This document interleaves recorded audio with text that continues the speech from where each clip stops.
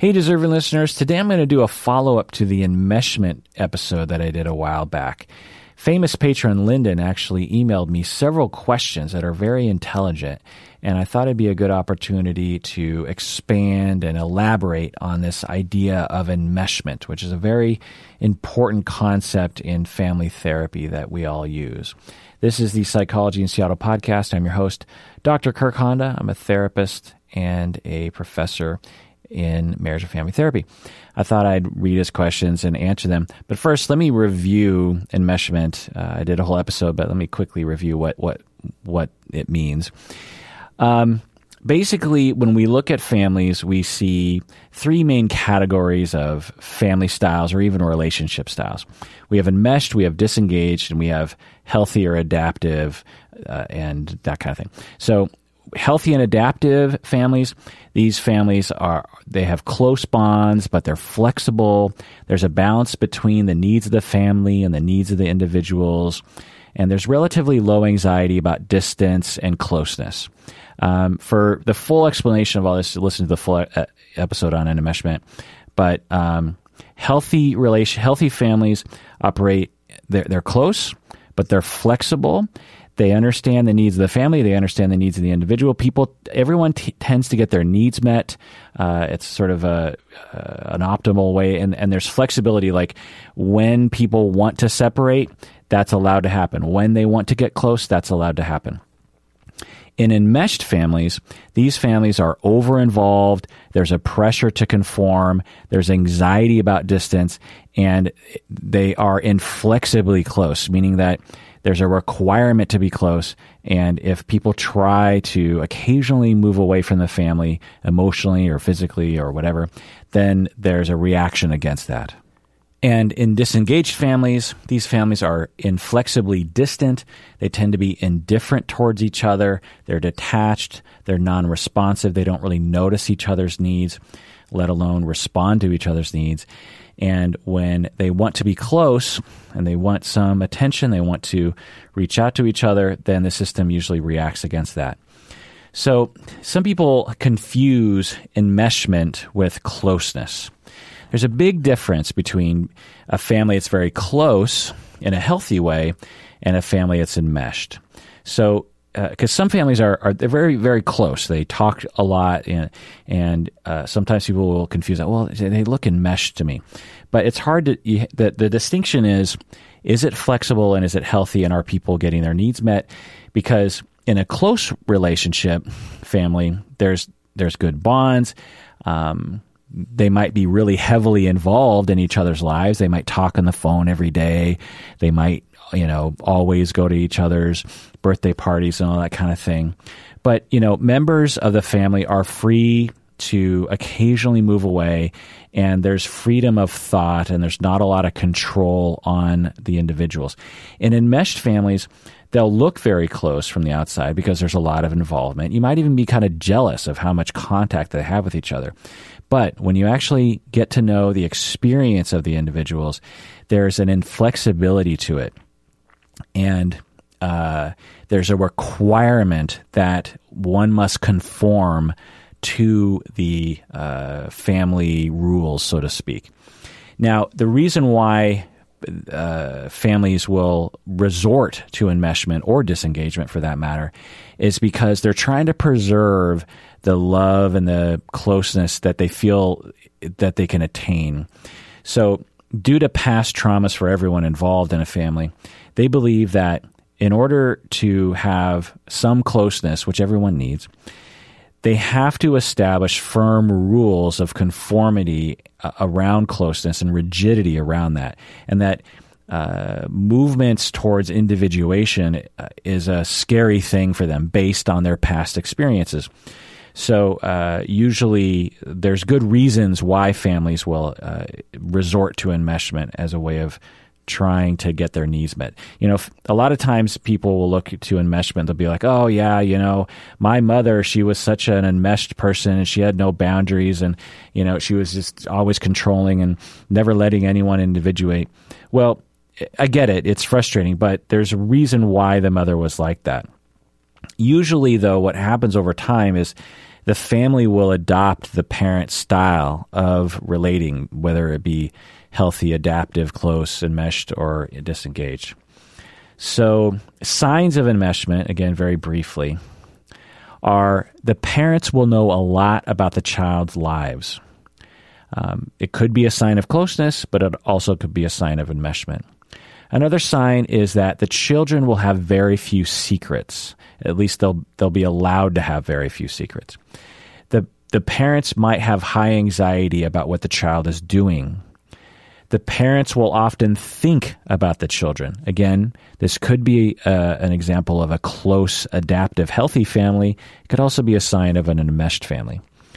The parents also will not like closed doors or restrictions of access, like passwords and locks and this kind of thing.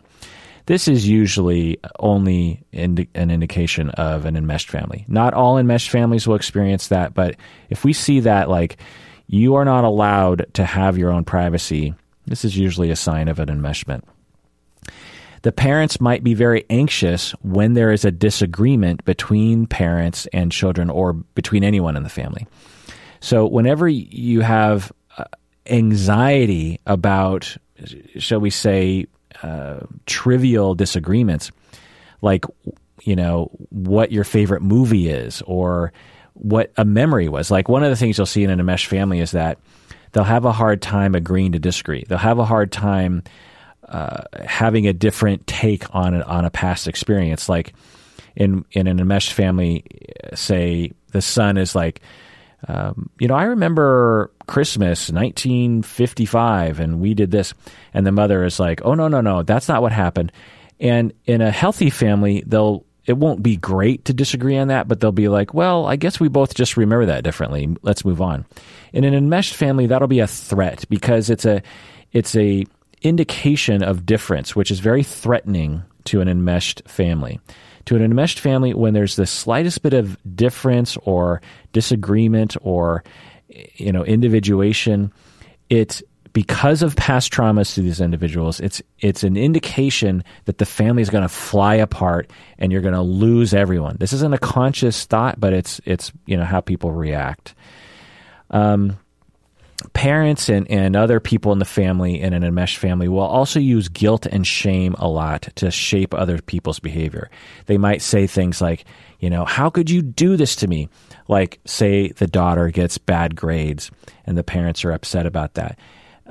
In an enmeshed family, there might be an impulse from the parents to be like, to take it personally. Like, I can't believe you would humiliate me like this by getting bad grades. Or I can't believe that you would get bad grades after I told you to get good grades for so long. How could you do this to me? There's a lot of taking it personally. The parents, and again, all these signs aren't universal to all enmeshed. It's just like some of the signs you might see. Another sign of an enmeshed family is the parents might do a lot of negotiation with the children. They might accommodate a little too much. They might plead with the child. Instead of drawing a firm boundary with the child, the parents will try to plead, please, can you please pick up your toys for me? And that's another sign of enmeshment. Because, again, the reason is that the parent who believes that individuation and difference is a threat, when you're parenting a child, there are moments where you just have to draw a boundary and the kid isn't going to like it. You're going to say, look, son, you're 13 years old. Your curfew is 10 o'clock, and that's just the way it's going to be. And I know you want to go to the party, and the party goes till midnight, but in this house, your curfew's at 10, and that's just how it is. And that's what we believe to be age appropriate for you. And I know you disagree with me, and I know your friends are allowed to go out to midnight, but that's just not how we're going to do things here. I hear your points. It's just not going to happen. You got to be home at 10. When you're older, you can have a later curfew. In that moment, your kid is possibly going to be real upset and is going to slam the door and is going to be like, you're idiot. I hate you. You guys are idiots. And in that moment, there's a separation, right? There's the parents who believe one thing, there's the kid who believes another, and never the twain shall meet until that kid grows up and has their own kids. And if you're healthy and adaptive, you're able to withstand that difference. If you're enmeshed, you're not able to withstand that difference. And so you will, as a parent, be very anxious about that. And so you'll go to the kid and you'll say, son, you got to understand where I'm coming from. Please understand. There's usually in a healthy adaptive family, there is going to be moments like that, particularly between teens and their parents, that you're just not going to see eye to eye. And you have, as a family, you have to be able to withstand that at times. Again, it's that flexibility to move away and move towards each other. To the enmeshed family, they can't stand that. They'll either plead or they'll give in. They'll just be like, okay, fine, you can go out till midnight. Another sign is the family might engage in passive aggression, like giving the silent treatment or secretly violating the child's privacy when the child tries to individuate, like breaking into the child's Facebook account, this kind of thing. There's also, in enmeshed families, you'll often see this, is there's a requirement for frequent communication. So in a close, healthy, adaptive family, there will be a lot of communication. But in an enmeshed family, that frequent communication is a requirement. And the family members will be ambivalent about that. On one hand, they like the frequent communication because they do enjoy the closeness. But they also feel this requirement, this like, you better email me every day. You better call me every day or else. And there'll be guilt trips and all these kinds of things if you don't follow that rule. The other thing to point out is, because sometimes people say like, well, I kind of feel like my family was enmeshed, but you know what? I haven't talked to my family in 5 years. I drew, really firm boundaries with them a long time ago, so I'm not enmeshed. So, and the other thing is you can't fit all human experiences into these small little categories. But one of the ways of looking at that scenario where you have a lot of signs of enmeshment, but there are some people who have, basically removed themselves from the family enmeshment, is that the distancing from the family is a coping with the enmeshment. The enmeshment is creating so much trouble for the individual that they have reacted to that enmeshment by separating, themselves physically and emotionally, or not emotionally, but physically and, and communication-wise. But often, emotionally, the person is still enmeshed with the family members. The family is still in their head, if you will. Anyway, listen to my full episode. Now, children of enmeshed families will often grow up with at least some of the following things, like a lack of self. Again, listen to my other episodes about lack of self. Dependency, preoccupied attachment, borderline personality, anxiety about distance from others, paranoia about the thoughts of others, low value on privacy and boundaries between you and other people, low self-esteem, repressed rage. This is a big one. Not always present, but when you emerge from an enmeshed family, a lot of times you have tremendous repressed rage because when you're in an enmeshed family, anger is not acceptable. And so you can't assert yourself. You're constantly forced to conform to the enmeshment. And the only way you can survive as a child is if you essentially cut yourself off from the ability to express your anger, and all that anger builds. And so these people have just a tremendous amount of rage that can either manifest in very explicit ways through violence or through very illicit, what's the opposite of explicit? Illicit ways?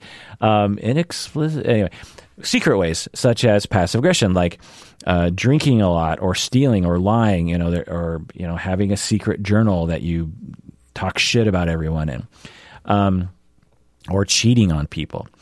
Also, people from enmeshed families can often be immature or be irresponsible. Again, listen to my full episode on enmeshment, but let's get into famous patron Lyndon's questions here. There's a lot. His first question is, what strategies do people from enmeshed families use to get their needs met?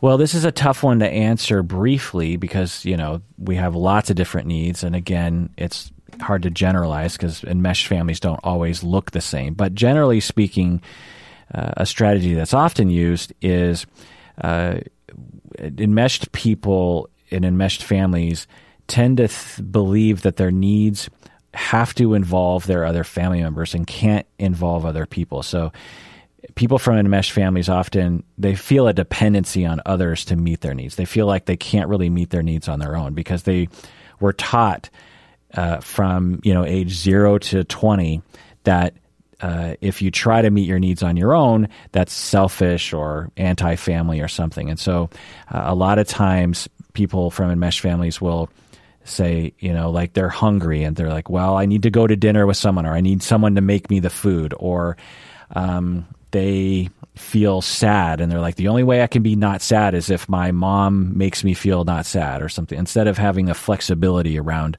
maybe looking outside the family or maybe even looking inside the self. I could go on and on, but you have a lot of questions, so let's move on to the next one. What's the difference between enmeshment and diffusion? Okay, so I think you're reading some material because I don't think I talked about diffusion in the other episode, but I'm glad you're reading about it. Now you're getting into family therapy theory, and systems theory, which there's a lot of different definitions of these words. But to answer your question, they're essentially the same thing, but diffusion is more of a narrow term. Diffusion refers to the diffusion of boundaries. So we will evaluate family therapists like me, boundaries on a scale from diffused, meaning that there's too much, back and forth. The boundary isn't helpful, isn't present enough. And then in the middle, you have healthy and flexible, where it's permeable enough and flexible enough. And then the other end, you have what we call rigid boundaries, meaning that the boundary is inflexibly closed, which is what disengaged families are like. So, enmeshed families have diffused boundaries, is the language we would use. But you could also say that an enmeshed boundary and a diffused boundary are one and the same. And it just kind of depends on the context that's being used. Another question you ask is, how compatible are the concepts of enmeshment and differentiation? So again, I've done episodes on differentiation as well. You can listen to my full episodes on that in the past. But this is a very astute question because I'm guessing you're like, you've talked about differentiation before. It kind of sounds like enmeshment. Well, yeah, both concepts come from family theory and also from systems theory. And so, and a lot of the theories relate. But differentiation, so how do I answer this briefly? Because differentiation is a pretty complicated topic. Differentiation has to do with not only boundaries between me and other people, but also the boundary between my thinking guidance system and my emotional guidance system. So, and those are related in terms of like, if I'm differentiated between me and other people, then I tend to be differentiated between my thinking and feeling. And if I'm differentiated between my thinking and feeling, then I'm differentiated between myself and other people. But to answer your question, how compatible are they? They're very compatible. In fact, systems theory people, family therapists, almost all of them will incorporate the concept of enmeshment, disengagement with the concepts of differentiation and triangulation. Another question here. Do people from enmeshed families seek out people in life who are enmeshed or centrifugal or otherwise diffuse to try to experience a corrective experience? Again, you're really, integrating a lot of my episodes into one thing, which is very exciting to me whenever I have a student. You're not a student of mine, but you're a podcast listener. But when I'm teaching my students and my supervisees and I see them pulling together all the different threads of psychological theory and psychotherapy theory into one conceptualization, it means, a very intelligent person is at play here. And I know famous patron Lyndon, you're a very intelligent dude. And so you're doing that. You're pulling in the psychodynamic idea of a corrective experience with enmeshment and about recreation and recreation of past relationships. And also with the repetition compulsion that Freud talked about. So, yeah, but it's not always that way. So people from enmeshed families will seek, they will tend to try to recreate their past relationships, which were indicative of enmeshment, meaning that they might marry someone who is also enmeshed, and they might try to recreate an enmeshed style relationship with their children. To them, it'll look different because they are trying really hard not to create what they went through growing up. But in essence, it will be the same. And that's the tragedy of our psyches, is that when we grow up with difficulty, we tend to recreate it even when we're trying really hard not to. And the more difficult the experience we had growing up, the more likely we are to recreate it in a dysfunctional way.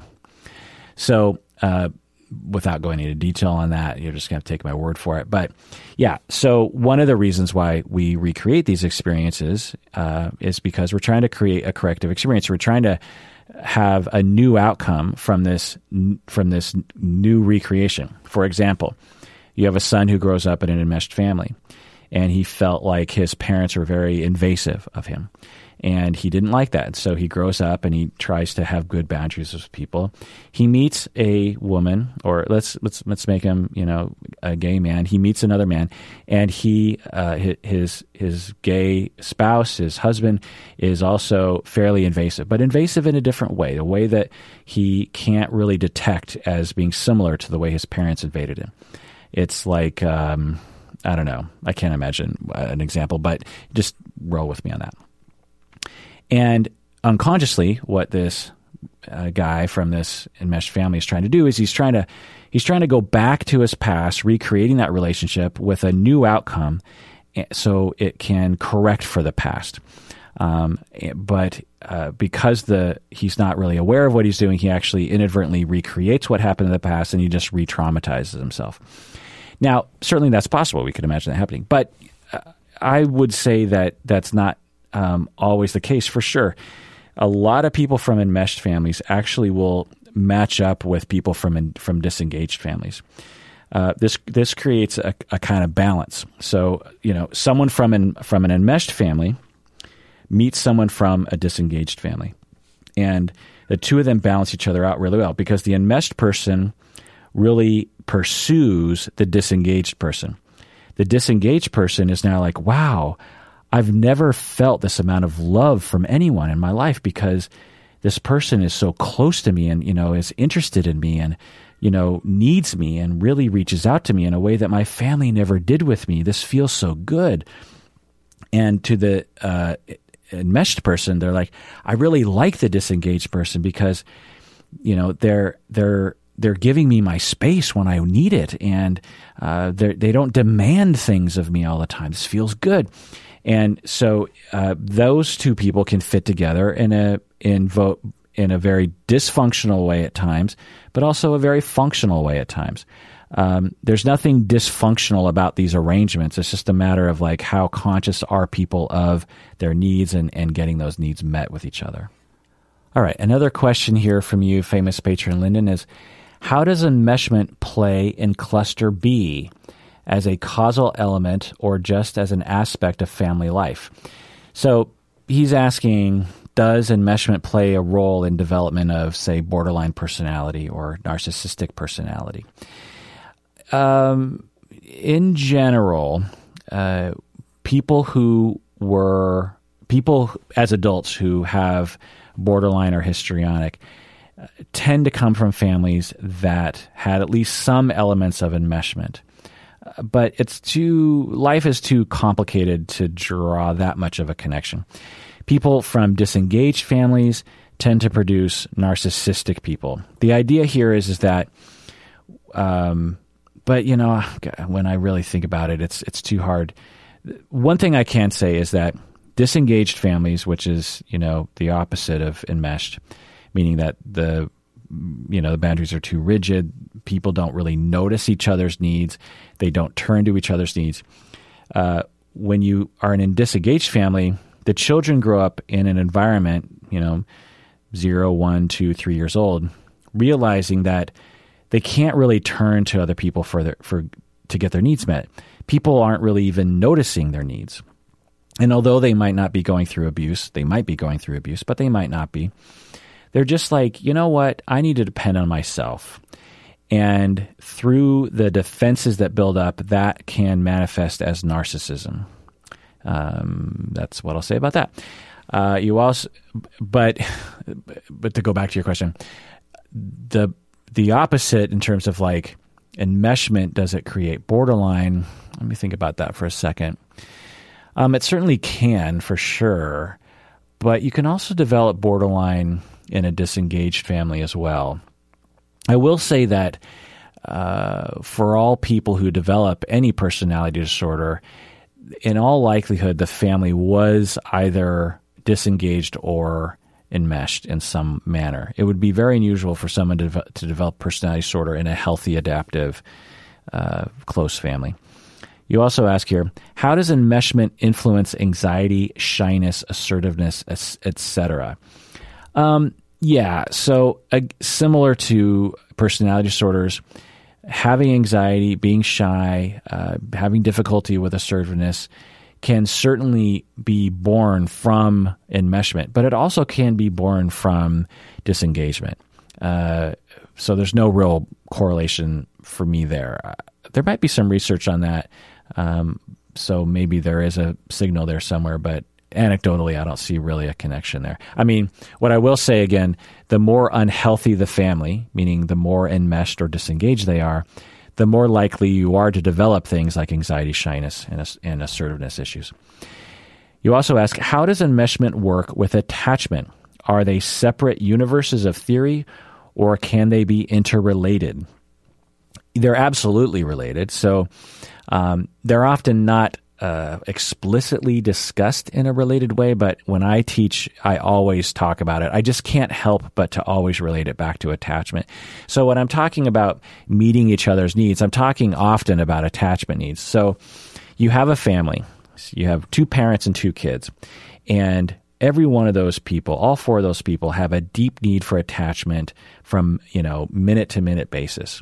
They want to feel secure. They want to feel like people love them. They want to feel like people notice them. They want to feel like they can reach out to people and get their needs met. They want to, have an exchange of fun or creativity, or they want to cry on someone's shoulder.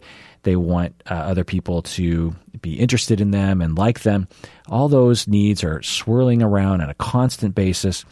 And in a healthy family, they're able to express those needs, make bids for those needs, and other people will notice most of the time, attune to that, and really understand those needs and respond accordingly to meet those needs in other people. And all that has to do with attachment needs. And when you have complications in that meeting of needs, or you have fears, deep fears about those needs not being met based on past experiences, you need some way of coping with that. And 2 of the general ways of coping with the fears of not getting your attachment needs met in the family is the enmeshment style or the disengaged style. So for some people, they believe that in order to get their needs met, my cat is really wanting to get her needs met right now. What do you want? Are you making a bid for attachment needs? So for some people, they decide, look, based on my past experience, I know that the only way that I can have some of my attachment needs met is if I sort of erase individuality, i.e. enmeshment. And for other people, they come to the conclusion, the only way I can get my attachment needs met is to not really feel my attachment needs, or to not really look to my family to get my attachment needs met, because it's just not going to happen. And that's the disengaged style.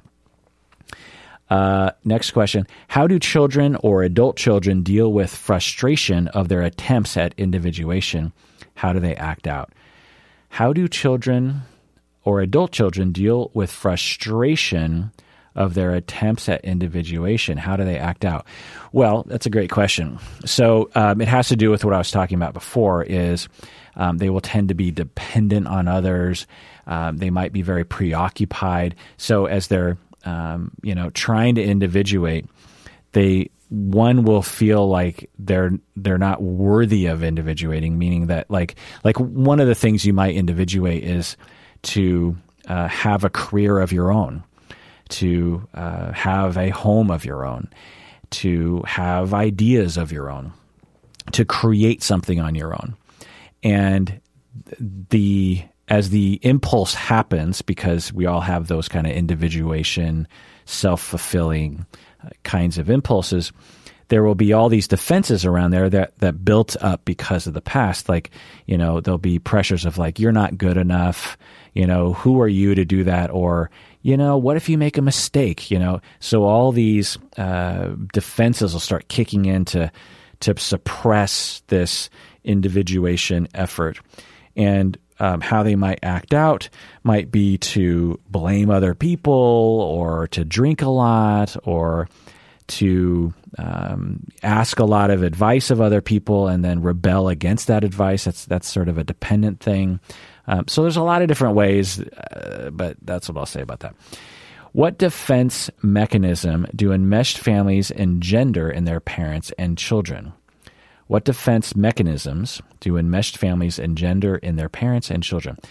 Yeah, so and I think I talked about that in the last question, is as you're growing up in an enmeshed family, you have needs for closeness that actually aren't being met, because when you are forced to be close, it's not actual love and closeness, right? So although enmeshed families might look like they're getting a lot of their attachment needs met, they're actually not at all, or very little, and definitely not optimally, because there's this really deep sense of like, I'm forced to be close and no one's really paying attention to me. I need to be this other person in this family in order to survive.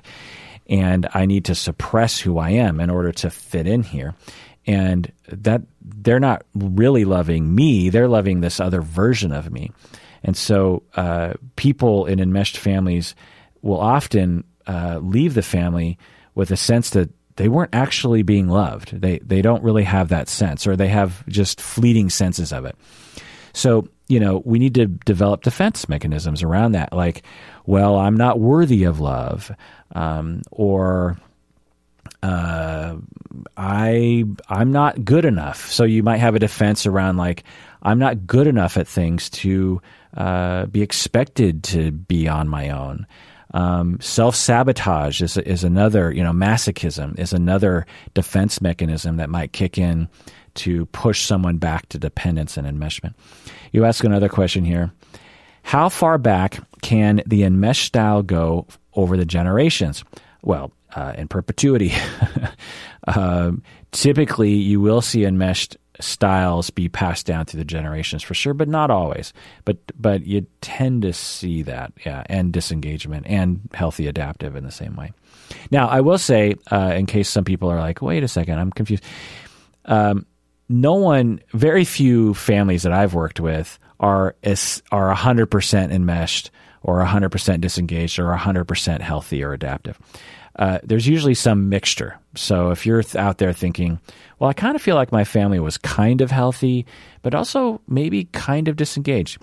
Yeah, you can have both. No family is 100% one. These categories, similar to attachment styles, are just guides in terms of how to evaluate, different situations. You also ask, famous patron Lyndon, can enmeshment be situationally functional in times of great stress and displacement, for example, famine, war, etc.? So in one way of answering the question is yes, that enmeshment can be functional. Like in famine, it's like, look, we don't have time for difference right now. We have to get along. It's not a time for individuation. It's a time for survival. Yeah, you could say that. But what I would say is that, to follow the spirit of the concept, is that it might, say you have a family that's healthy and, adaptive, things are going well. Then all of a sudden there's war and famine. And say you have a 13-year-old in the family that, wants to go out on the town, wants to stay out late, wants to date, wants to, do dangerous things in the city and put the family at danger. And the family is like, look, kid, you can't leave the house. You can't, you can't be individual right now. You have to be a part. We have to survive. You've got to find food with the rest of us, blah, blah, blah. Well, an adaptive family would be able to communicate that to the teenager in a way that the teenager would understand. And the teenager would feel like, oh, I get it. Okay, fine. I will put aside my own sort of teenage wants right now to benefit the family because because my sort of individual person is being respected because my parents are explaining it to me in a way that is respectful to me, and they're working with me on this. And so, okay, I hand myself over to the family in that way. I wouldn't call that enmeshment. I would call that adaptive, right?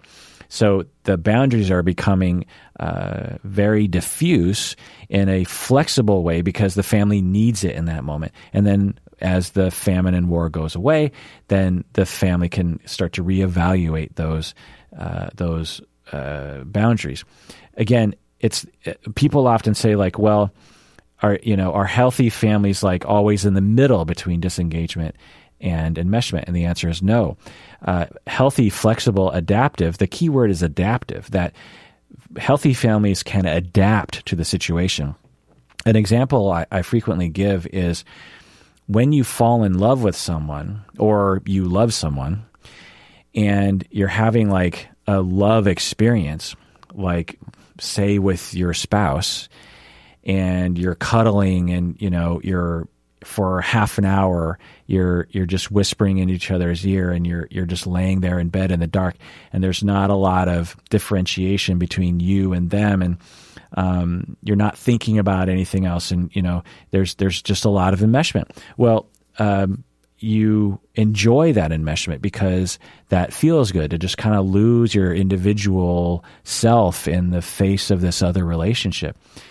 And then when the cuddle times are over and you decide to hang out with other people and you separate, you can do that as well. And so there's flexibility in the boundary that can, quote unquote, look enmeshed, but it's not actually enmeshed. Enmeshment is diffuse boundaries all the time as a requirement, no flexibility. So if there's a war and the family needs to become enmeshed, well, then we're talking about an adaptation to the situation that is functional, that when the stimulus of the war is over, they can adapt in a different way. You also ask, can you talk a little bit about identified patients and scapegoats? Great question. So this is something that is related to family therapy and systems theory. It's not necessarily related to enmeshment. So identified patients or the identified client is a family therapy idea in which and it's related to scapegoats because they often are the scapegoats. But let me just talk about the identified patient for a second. Well, let me talk about scapegoats first. So in family systems, when there is anxiety, when there's tension, again, because people aren't getting their needs met, and again, it's these attachment needs that people are trying to get met. When there's, every individual is just like, I don't know if anyone's going to love me. I feel insecure. It's hard for me to feel like I can trust people. I don't know if other people like me in this system. And this can be conscious or unconscious. When there's all that anxiety, again, of the attachment needs being met, and there's this prediction like things might go badly here, systems will resort to certain sort of patterns that will alleviate that stress. And one of the patterns that a family system will, and this isn't just family systems. This is all kinds. This is like a sports team or your system at the office or a political system. We will look towards a scapegoat and to blame for all of our problems. And what it does is it relieves a lot of tension. It doesn't solve the problem, but it relieves a lot of tension. So, for example, you have two parents, you have two kids, and everyone feels like they're not really getting their needs met attachment-wise between them. The parents haven't had sex in 3 years, and they've had some fights recently. The kids don't really feel like the parents really love them. The kids are insecure at school. The parents are feeling like they're failures as parents, and this is all kind of going in their background just all the time. And there's no release for the tension. Then all of a sudden, the 14-year-old girl, she's caught smoking a cigarette at school. And then now the family, including the other sibling, is all up in arms about that. How could you do that to yourself? Smoking a cigarette at school. What's wrong with you? Well, what's happening now is the parents and the sibling are now bonded in their attack of the 14-year-old daughter. And what this does is it creates some togetherness, some closeness. There's some contact. Even for the 14-year-old scapegoat, what she's experiencing now is some vicarious pleasure by seeing her parents bonded against her. There's a sense of safety and security of like, oh, I was worried about my parents' marriage. Now they seem really close. This, again, a lot of this is unconscious. And so the system learns, when there's a scapegoat, things are a little less bad. And the scapegoat unconsciously volunteers for this role. So the scapegoat is elected by the system to play this role, but the scapegoat also volunteers for the overall benefit to the system, which they benefit from. So then the girl decides, you know what? I'm gonna smoke a cigarette more often. I'm gonna start smoking pot. I'm gonna have my grades go down. I'm gonna start stealing makeup from Rite Aid. I'm gonna start saying some F-bombs at home. I'm gonna steal money from my younger brother. Now, from the outside, you're like, what's wrong with this kid? This kid's rebellious, blah blah blah. It's going through a phase. Whatever. But when a family systems therapist looks at this, you're like, you know what? How did this pattern begin? And did the family undifferentiation or the enmeshment or whatever, the lack of attachment needs being met, did that lead to the development of this routine of the scapegoat? 2 years later, the 16-year-old girl is she's breaking laws. She might be stealing cars or whatever. She's doing empirically bad things. But how did the whole pattern begin is what the family systems person is looking at. And traditionally, what, at least societally, what we do is we get the 16-year-old in individual therapy and we say, what's wrong with you? How come you're doing that? Or you send the 16-year-old to a boot camp. What a family systems person says is, no, let's look at the family system overall. What's going on here? How did we get here? How do we change the scapegoat into someone who is actually reframing it to be a service for the family? How do we bring people together? How do we get people to meet each other's needs so there's no need for a scapegoat? Because if you bring people together in an alternative way, in a way that's more functional and more adaptive, then there's no need for the scapegoat to volunteer to play that role, and there's no need to elect that person and sort of force them into that role. Because not only does the individual kind of volunteer, but the rest of the family will kind of force it in. And it's very interesting to see this when you study families, is you'll see a family just frame everything bad about that person, even though the sibling might be doing similar things. Not always.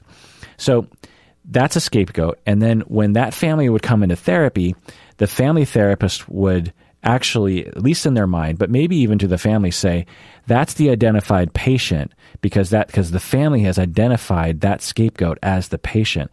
But we know as family therapists, everyone is the patient. Everyone is participating in that pattern. You have another question here, famous patron Lyndon. Does enmeshment encourage particular cognitive strategies? CBT analysis, etc. Does enmeshment encourage particular cognitive strategies? Yeah, I think I've probably answered that already. You also ask, could you talk more about how enmeshment plays out when a parent attaches to a child? So again, it's hard to generalize because so many, we're talking probably about a third of the families on the planet. So I don't know how many. That's probably like 1 billion families. It's hard to generalize to 1 billion families. But so just to maybe speak anecdotally, so how enmeshment plays out when a parent attaches to a child. So the child and parent both want to attach to each other, right? And so the parent will, there's a lot of normal, so enmeshed and disengaged families, it's not like they're in a constant state of dysfunction. There's a fair amount of times where it's functional. It's just when anxiety happens, when the dysfunction kind of kicks in. So say, you're a mother and you have an enmeshed sort of defense. And so you have this notion that individuation leads to rejection. And so as a mother, and you're parenting your 7-year-old son, and, there's good exchanges. There's love, there's attunement at times. But when the kid starts to disagree, or when the kid says, I don't want to do that right now. I don't want to pick up my toys. I don't think the way you do. I don't want to go to church. I don't like what you made for dinner. Then the parent will not react well, let's just say, will not react functionally to that behavior in the child. But in terms of attaching, let's see, to answer a little bit more specifically. So to the enmeshed parent, so the mother, so just going off of this example again, the mother grew up in a family that was enmeshed, and so she developed an enmeshed style herself. And so as she parents her own kids, she has an enmeshed style. And what this means is that she's going to because when she grew up, she didn't get a lot of actual love. Because remember, enmeshment often doesn't involve actual love. It involves sort of conditional love, if you will. And so that mother has a sense of like, well, the way you love someone is through conditions. And I was never given unconditional love, so I don't even know what that is. So the mother might put a lot of messaging consciously, unconsciously around, there are conditions to my love for you. So that's one way of putting the attachment. Again, it's hard to generalize. Okay, you have another question. What is the relationship between enmeshment and parentification? So another excellent integration of ideas here. Parentification is the process in a family in which a child is elevated in terms of their role inappropriately beyond their years. So you will have often it's the oldest child, but not always, will become another parent to the younger siblings, or even a companion to the parents, or even a parent to the parents. Oftentimes, if you have a parent who is suffering from addiction, one of the children is elevated to take care of that parent. And the relationship between enmeshment and parentification is that when you have enmeshment, you're more likely to have parentification. Now, what I will say is that there's nothing wrong with a child being elevated that way, but again, it has to be flexible and it has to be responsive and attuned to that child's needs. My older brother and sister, for example, took care of me because I'm 7 years younger than them, and my older brother and sister were kind of like parents to me. So my older brother and sister were kind of elevated at times, but I would hope that they were given the chance to not play that role when they didn't want to, when they wanted to just be a kid, or they wanted to go play with other people and not have to take care of me. That flexibility is the key. So we can't just look at a behavior and say, oh, that kid's parentified. We have to look at how flexible is it and how responsive is the system to the child's needs. Having said that, parentification can absolutely happen in disengaged families as well. So if I thought anecdotally, I would say that enmeshed families are probably slightly more likely to involve parentification, but rigid parentification can happen in any dysfunctional family. Your last question here is, what are the benefits or rewards of enmeshment to those suffering from it? Interesting. What are the rewards of enmeshment?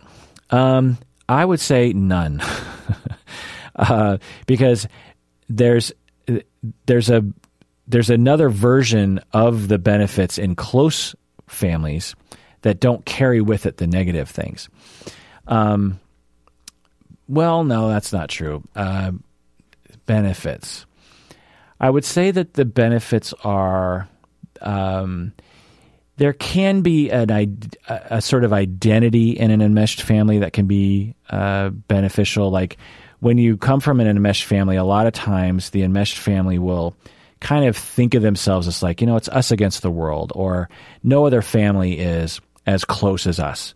And so there's a certain benefit to that identity, I suppose, that some pride in the fact that you have a lot of involvement and that you can fight and still, see each other at holidays. Another benefit, I suppose, would be that people in enmeshed families tend to notice other people more in the same way that kind of preoccupied, attached people do. That's sort of a skill, that lends itself towards people skills. You might have more people skills if you come from an enmeshed family, maybe, but it's hard to generalize that. But again, if you're in a close, healthy, adaptive family, and you can have all those things too. You can have a lot of attunement and noticing of other people's feelings. You can have a lot of pride of identity of closeness in that family. It's hard to say anything uniquely beneficial about being from an enmeshed family. All right. Well, I answered all of your questions, famous patron Lyndon. You're a very smart fella to even ask those questions. And people out there, let me know what you think. Did you come in from an enmeshed family? Comment below if you're on YouTube and chime in here. Did you learn anything here? Is this old news to you? What are your experiences? Did you come from a disengaged family? Did you come from a healthy, adaptive family? Let people know what that's like. And everyone, please take care of yourself because you deserve it. You really, really do.